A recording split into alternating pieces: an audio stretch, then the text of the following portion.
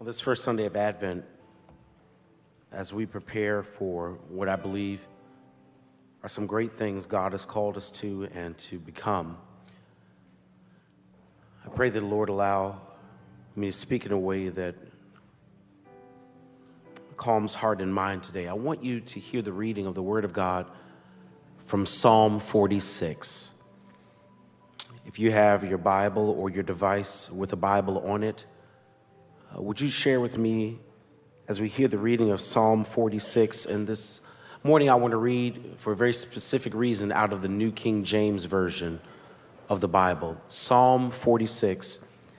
And we ask those who are physically able to stand with us that together we might reverence the reading of the Word of God from the 46th Psalm. God is our refuge and strength, a very present help in trouble. Therefore we will not fear, even though the earth be removed and though the mountains be carried into the midst of the sea, though its waters roar and be troubled, though the mountains shake with its swelling. Selah. There is a river whose streams shall make glad the city of God, the holy place of the tabernacle of the Most High. God is in the midst of her. She shall not be moved. God shall help her just at the break of dawn.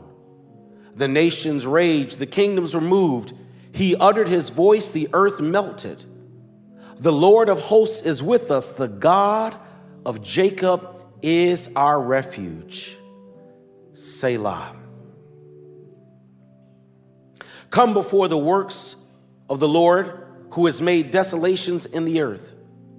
He makes war cease to the end of the earth. He breaks the bow and cuts the spear in two. He burns the chariot in the fire. Be still and know that I am God. I will be exalted among the nations. I will be exalted in the earth. The Lord of hosts is with us. The God of Jacob is our refuge. Selah. You may be seated.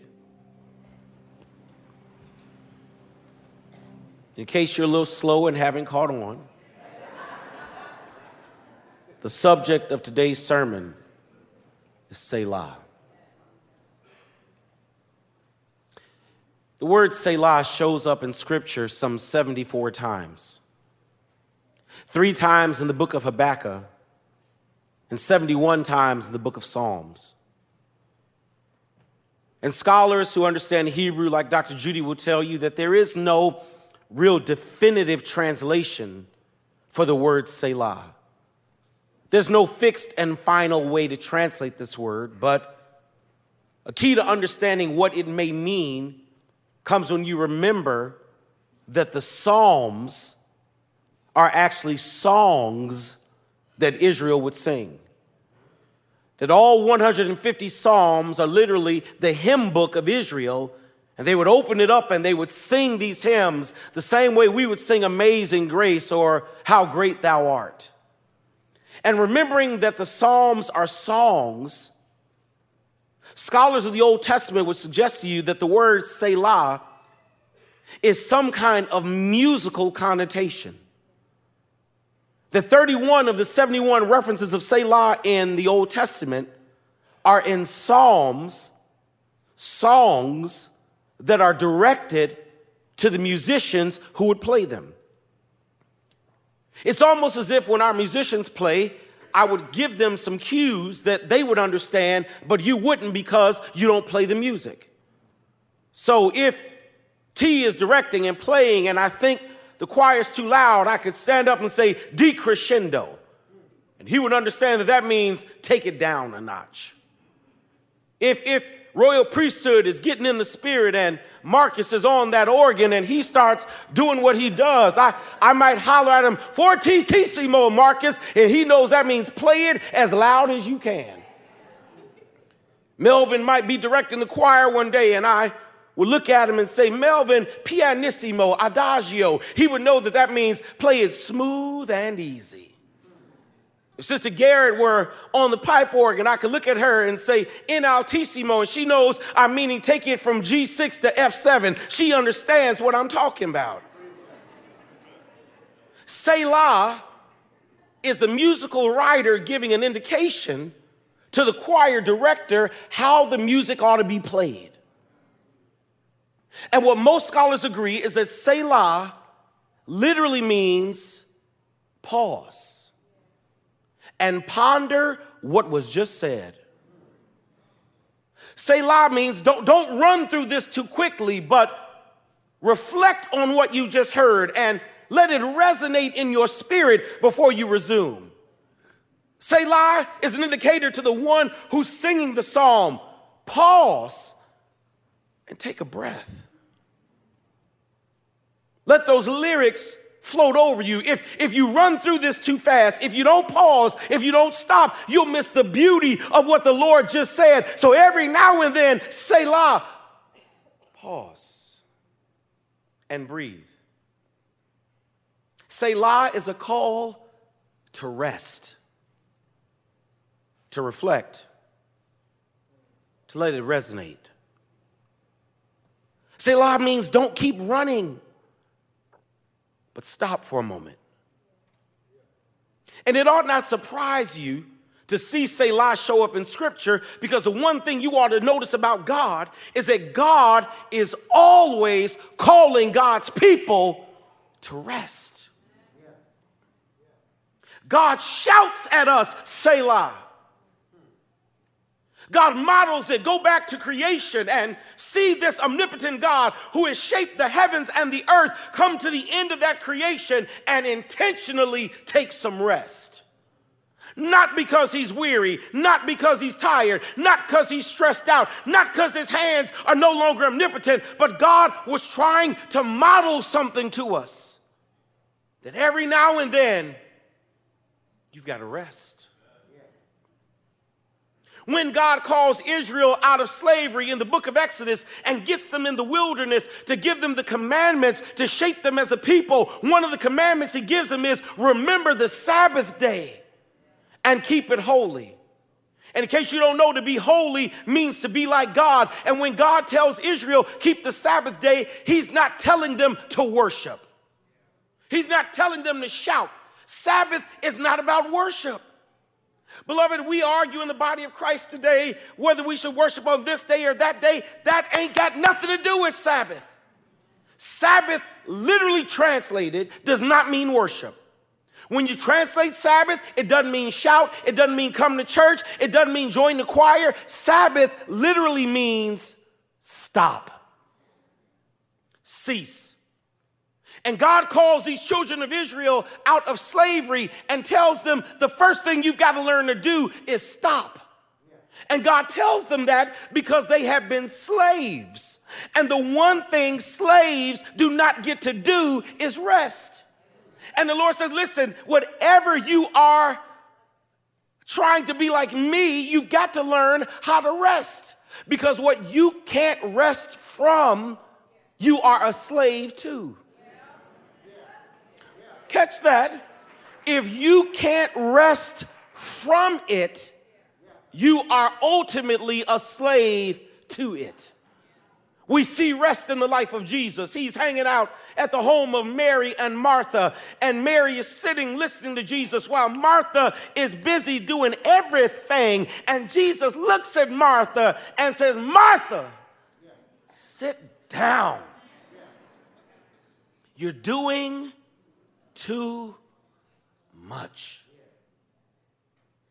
Jesus models rest for us. Read in your Gospels and see how many times Jesus was in a multitude of people who needed a million things from him, and without notification, he just up and walked away. The line was still out the door. Folk were disappointed. They were waiting to get their healing, waiting to get a word, and Jesus decided, I'm done, I'm through, and went away. Didn't even tell his disciples where he was going, because he knew he needed to rest. And Selah is God saying rest. Now, what's interesting is that the New International Version of the Bible has removed the word Selah. That's why I had to read the New King James, because the New International, which is the scholarly version, which is the academic one, has taken away Selah, as if to suggest that the more academic we become, the more enlightened we become, the more modern we become, the more professional we become, there's a temptation to remove Selah from our lives. Hear me, beloved, that if God's commandment to be holy means to be like him, I would suggest to you that holiness is not proven by tongue talking. Holiness is not proven by scripture quoting. Holiness is not proven by hymn singing. Holiness is proven by resting. And therefore, the enemy, in an attempt to block your holiness, wants to remove rest from your life and push you back into slavery. And here is the greatest deception of the devil: to convince you that the busier you are, the more important you are. That the more you got to do, the more high up on the food chain you are. That if you're working yourself to the bone, somehow you're glorifying God. And God says you are not being holy if you don't know how to rest. Selah. And the word to somebody today is that if you really want to be holy, you've got to learn how to rest. I don't know who I'm preaching to right here, but don't you leave vacation days on the table. Don't you leave PTO in somebody's hand. You take every mental health day they gave you. It is ungodly not to use up all your vacation.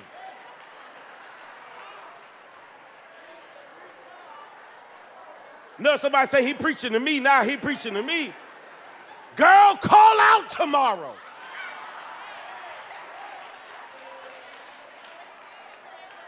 That's God's will for your life.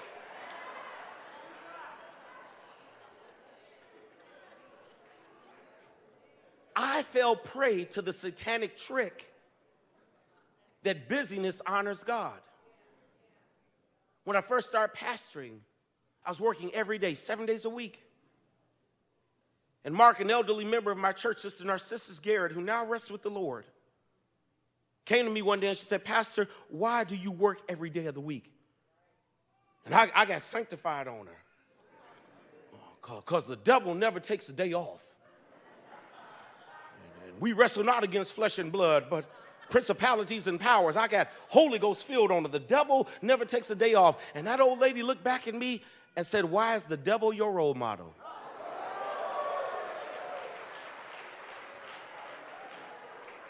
God rested.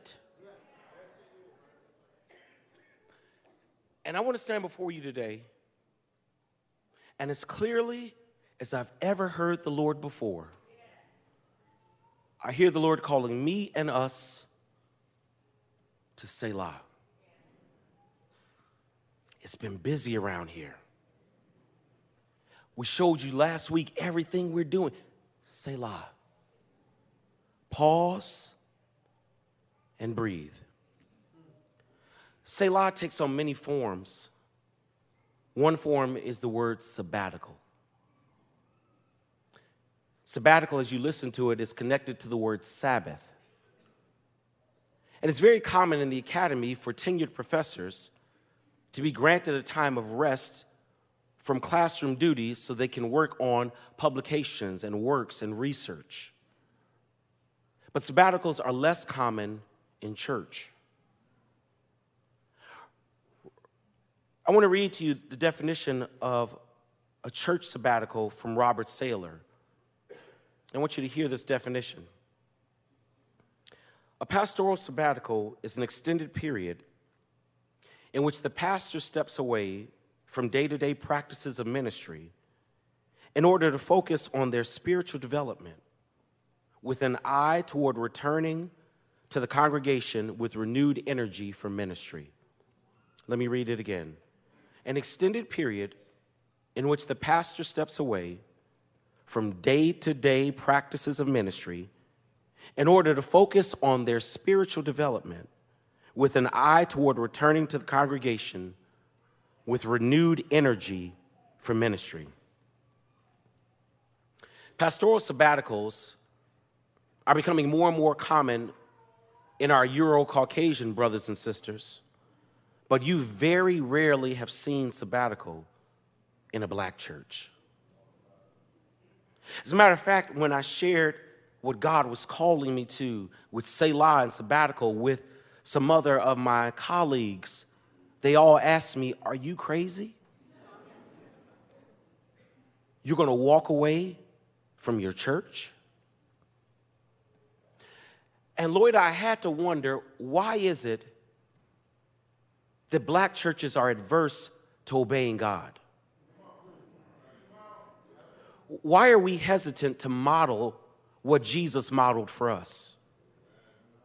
Why are we resistant to obeying the commandment to Selah, to rest? Why don't you see black pastors going on sabbatical? Well, I believe that within particularly the black church, the answer is fear. There's a fear within the people and there's a fear within the pastor. Can I teach for a moment? The fear within the people, it came up the minute I began to say Selah and speak sabbatical into the leadership of our church. The question that rises up then, that probably is rising up now: can the church survive without its pastor? What's going to happen if Pastor Wesley isn't in the pulpit? Because you already have anticipated what the attendance will look like. You won't have trouble getting in the sanctuary. Might not be any overflow, because we've seen what happens when people know the pastor isn't in the pulpit. Can I push it? And if the attendance goes down, what goes down right with it? Money.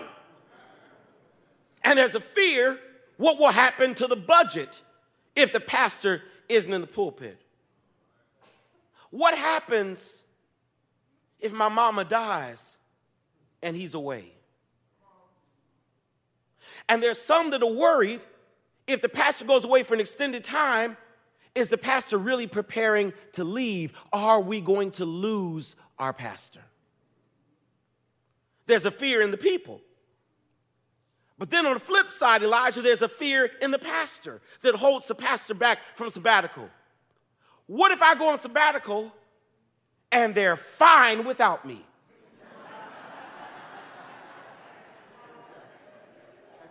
What happens if members join and I'm not responsible for it?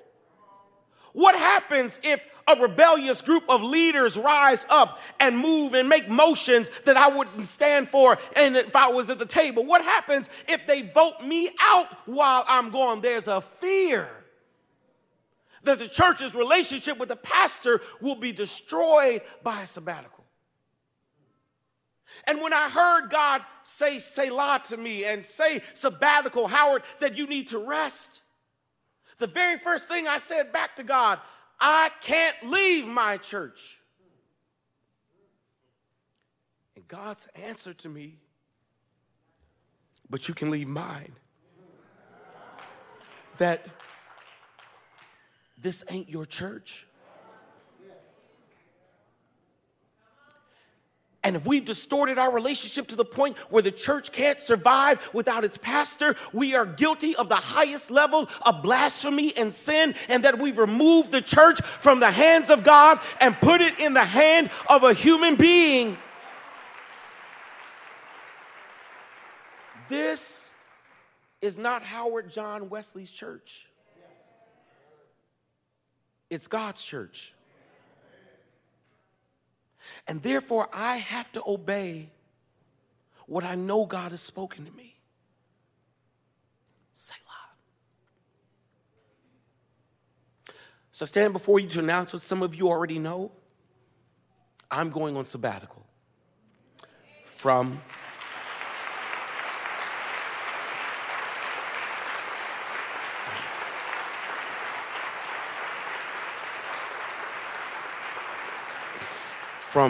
January 1st to April 12th, I am walking away from every responsibility I have as pastor. New Year's Eve will be my last sermon up until Easter. I'll see y'all on Resurrection Sunday.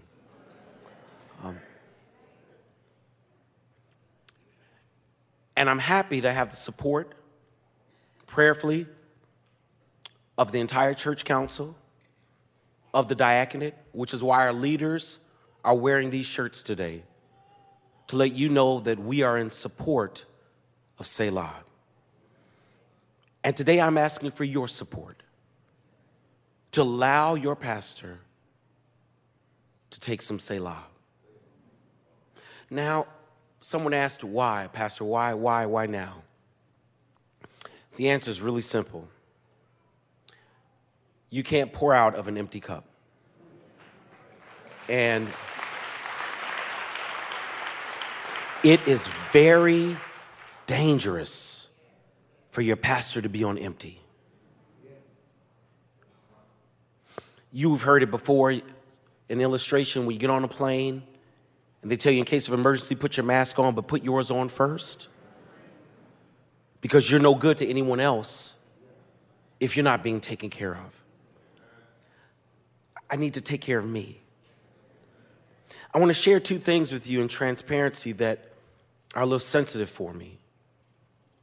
Number one, Alpha Street, I need you to know something. I'm tired.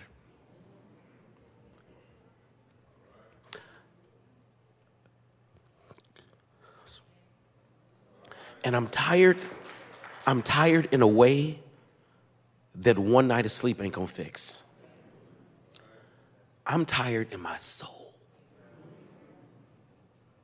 You may not know this, but I may be the only one that can testify about this in this place today. Pastoring is hard.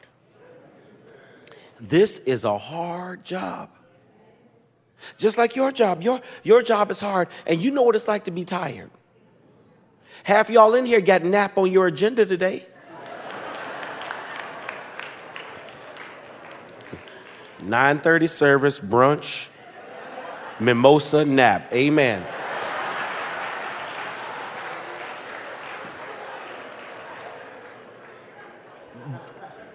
But pastoring is tiring in a different way. There's a weight a pastor bears in their soul and their emotions that is inescapable. There's not been a day in these past 11 years that I have not woken up and knew that there's something I had to do for the church. That I have to be available for call, that I journey with people through the highs and the lows of life, through the great moments of celebration and in the valley of death. To have to bear the weight of eulogizing members who I love, of wrestling every week to make certain that I hear from God and bring a word to you. I don't stand here and just preach for you what I preached last year. I wrestle with God and it leaves me tired. I'm on call 24 hours a day, 7 days a week. CJ, this weekend, I celebrate my 30th anniversary of preaching. The Lord called me and I preached my first sermon November 29th, 1989. I've been preaching 30 years. And I did the math. I have preached conservatively 5,150 times. My mentor, Dr. Frank Thomas, asked a question of us, and I want to ask you. He used a basketball analogy. He said, how many dunks does LeBron James have in his legs? Because at a certain point, even the greatest is going to wear out. How many sermons do I have? How many Sundays of 4 worship services do I have? It leaves me tired. And a nap ain't going to fix it. Now, I want you to hear me clearly. I'm not exhausted. I'm tired. There's a difference. Exhausted is right before burnout, and burnout is when you don't want to do what you got to do anymore. Hear me. I am not burned out. I'm still excited about this job. I love this calling. Other than being a father, nothing brings me more joy than being the pastor of Alfred Street Baptist Church. I love wrestling with God and standing before you to share with you what thus says the Lord. I enjoy going to council meetings. I love sitting with my deacons and praying about what God has called us to do. I get excited about staff meetings on Thursday. I love going to ministry meetings. I love pastoring this church, and I am excited about these next years, about what God has called us to do and to build. But in order to lead it, I need to be refilled. I'm not leaving you. This ain't nothing but intermission, baby. I'm tired. And I need you to know, secondly, I feel very distant from God.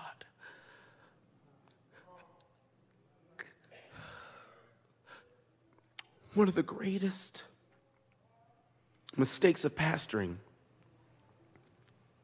is to think that because you work for God, you're close to God.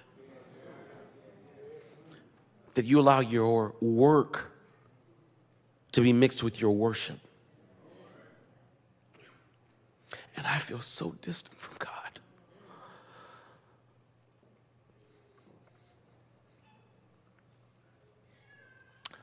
I feel like Jacob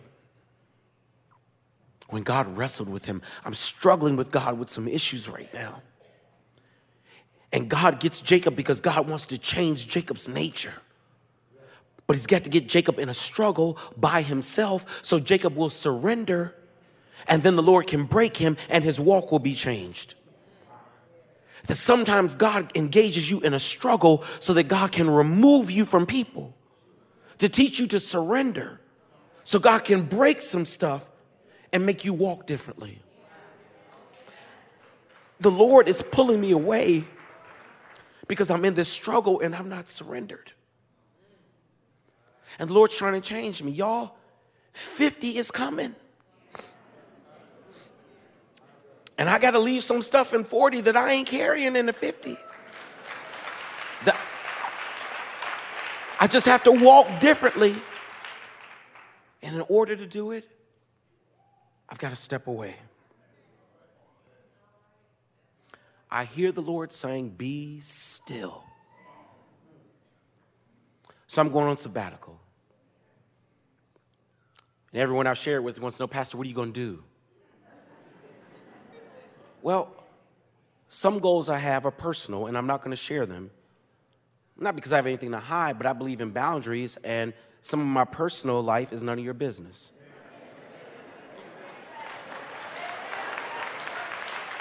Amen. But I have goals for myself. I have some spiritual goals. I want to draw back closer to the Lord. I want to know what it's like to get back to the place where I spend the first hour of my day on my knees. When you really love the Lord, there's something about being convicted of a deficiency in your prayer life that you can't escape. Sunday worship does not make up for a deficiency in prayer. Serving in ministry doesn't make up for a deficiency in prayer. I want to read the Bible from Genesis to Revelation without trying to write a sermon. I want to travel and go sit in the back of somebody's church and hear the word of God and not be worried about what time we got to get out for the next crowd. I want to go to church and only go to one service.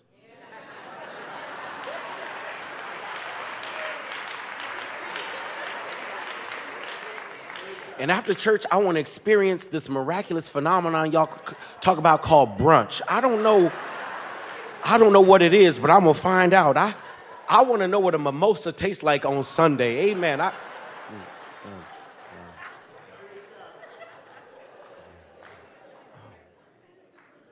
have some spiritual goals. I also have some physical goals. Y'all, did you realize this is the only body we get? This ain't a test run. You wear this one out, that's it. I want to bring my best self to God.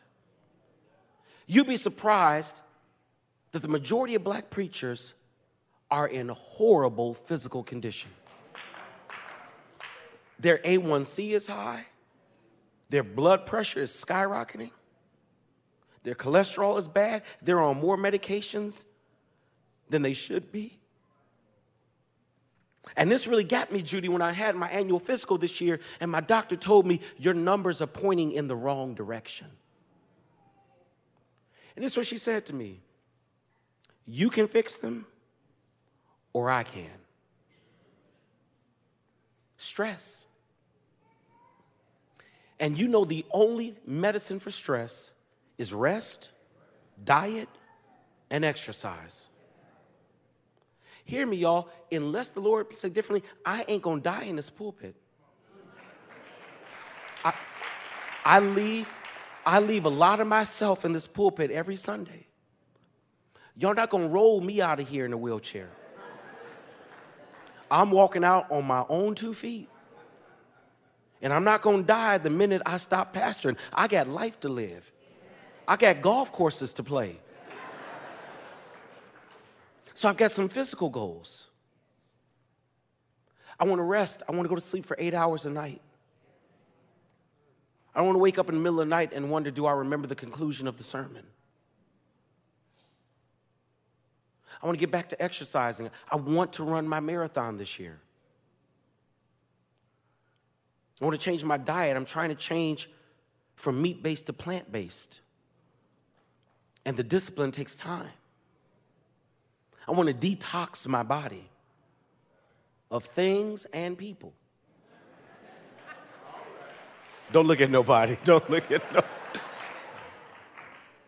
I've got some physical goals, some spiritual goals, some emotional goals. I was shocked, like many of you, when I heard that Jared Wilson, a pastor of a prominent church, took his life during Suicide Prevention Month. Listen, this cloth, this robe, this collar doesn't grant you immunity from depression and anxiety and mental disease. I want to do the things that bring my life joy so that I fight off the depression. You may not know this. I am naturally introverted. I don't like crowds outside of Alfred Street. To be honest with you, I don't like people.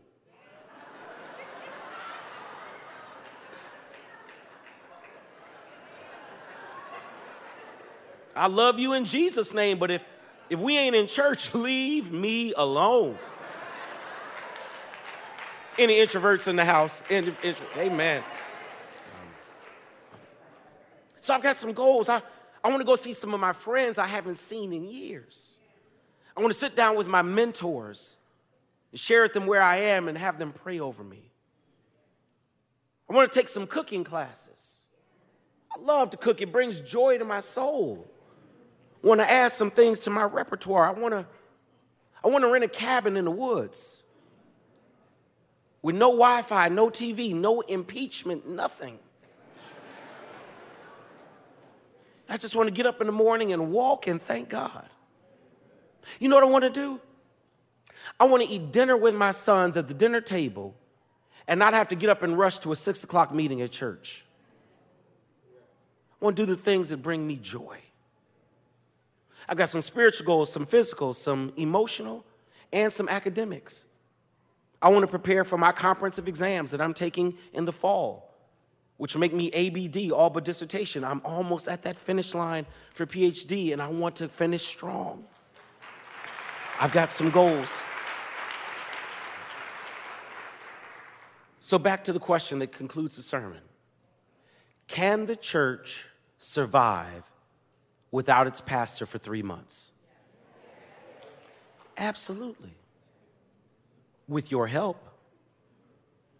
Over these 11 years, you all have given me some great gifts. I thank God for every trip the deacons have given and shared with me. I thank God for every gift card from Nordstrom you all have given me. That's God's will for my life. I thank you. I've never had to ask for anything. But I am going to ask for something from you today. Matter of fact, I'm going to be greedy. I'm going to ask for 5 things. Number 1, I'm going to ask you to be courageous. I'm going to ask you to be courageous enough to go on this journey of sabbatical with me, trusting God to do what we've never done before and believing that God will sustain us. I want you to be courageous.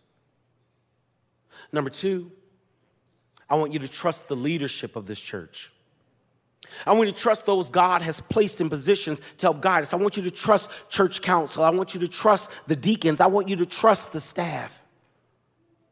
I want you to trust Deacon Charles Monterio Jr. as he steps up to be chairman of the board of directors for this church. I want you to trust Lolita Humans as she now runs the day-to-day operations as our church business administrator. I want you to trust Reverend Dr. Judy Fentress-Williams as she steps in to fill all the pastoral responsibilities of this church. I want you to trust our leadership. Trust that they will guard us and guide us. There'll be no mess while pastor's gone. There's going to be no rebellion. There's going to be no movement. We're not changing the bylaws in my absence. I'm not going to get voted out.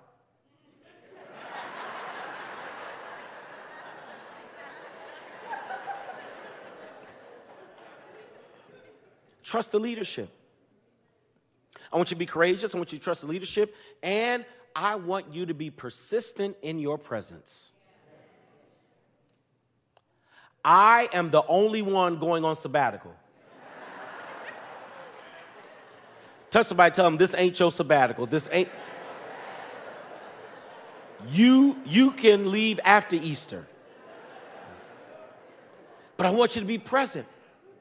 I want you to be present. Why? Because I want you to prove that your worship is not connected to your pastor. I want to know that you don't come to church to see your pastor, that you're not here to hear me preach. You're here because you serve a God who is worthy to be praised, who has done amazing things in your life, who's been too good to you for you not to come to church because some Negro ain't in the pulpit. Is there anybody here who knows that my worship is not about him? My worship is about my God who wakes me up in the morning, who makes ways in my life, and I come to say thank you to the God who's been good to me. I don't come to church for the pastor. Now, the good news is we've got it lined up for you to have some phenomenal preaching. And this week, that list will go public. I want you to see transparency is such a core value that part of the thought was, well, don't tell the members. Let them just come and find out. But I know what that'll happen. Some, oh, no, I'm not going for whosoever will. I may get there and have to turn around. You may not want to come. So Judy and I have worked on putting together a phenomenal list of preachers, and it's going public on Tuesday. It will be online. You can look and see it every Sunday, every Saturday service, who's going to be preaching while pastor's away, so you know to come to church. It's a balance of our good and great internal preachers, but we've also decided to invite some guests who love Alfred Street, who you love to hear, and who want to support this sabbatical. F. Bruce Williams from Louisville is coming. Cynthia Hale from Atlanta is coming. Frank Thomas from Indianapolis is coming. Ebony Marshall Thurman from Yale is coming. And we found this brother that didn't have nothing to do from Beaumont, Texas, John Adolph, who's coming to preach over the weekend. Because they love Alfred Street. And they want to support us during sabbatical. So I'm asking you to be courageous. I'm asking you to trust leadership. I'm asking you to be persistent in your presence. And number 4, I'm asking you to be faithful in your generosity. Everything we talked about last week that you were excited about is not stopping because I'll be gone. The hungry still have to be fed. Mission in Kenya still has to be supported. The bills of the church still have to be paid. I'm asking you to be faithful in your generosity because you know this isn't my church. And finally, I'm asking you to be prayerful. I'm asking you to pray that God will not only sustain our church, but do some amazing things in pastor's absence. New leaders will step up. Folk will get into roles that they've never gotten in before. As much as I sometimes don't like to think about it, my greatest responsibility as a parent is to make certain that Cooper and Deuce can thrive in my absence. I have failed as a father if they can't care for themselves in my absence. One of my greatest responsibilities as a pastor is to make certain that this church can grow and go in my absence. And that takes prayer, a praying congregation. Selah. As a matter of fact, that's the way I want you to greet one another during sabbatical. That's internal Alfred Street talk. When you say Selah and people ask, it ain't none of your business. That's Selah, it's our covenant term that we are a family, that we are connected, that we are courageous, that we are trusting, that we are persistent, that we are faithful, and we are prayerful. Selah. Selah.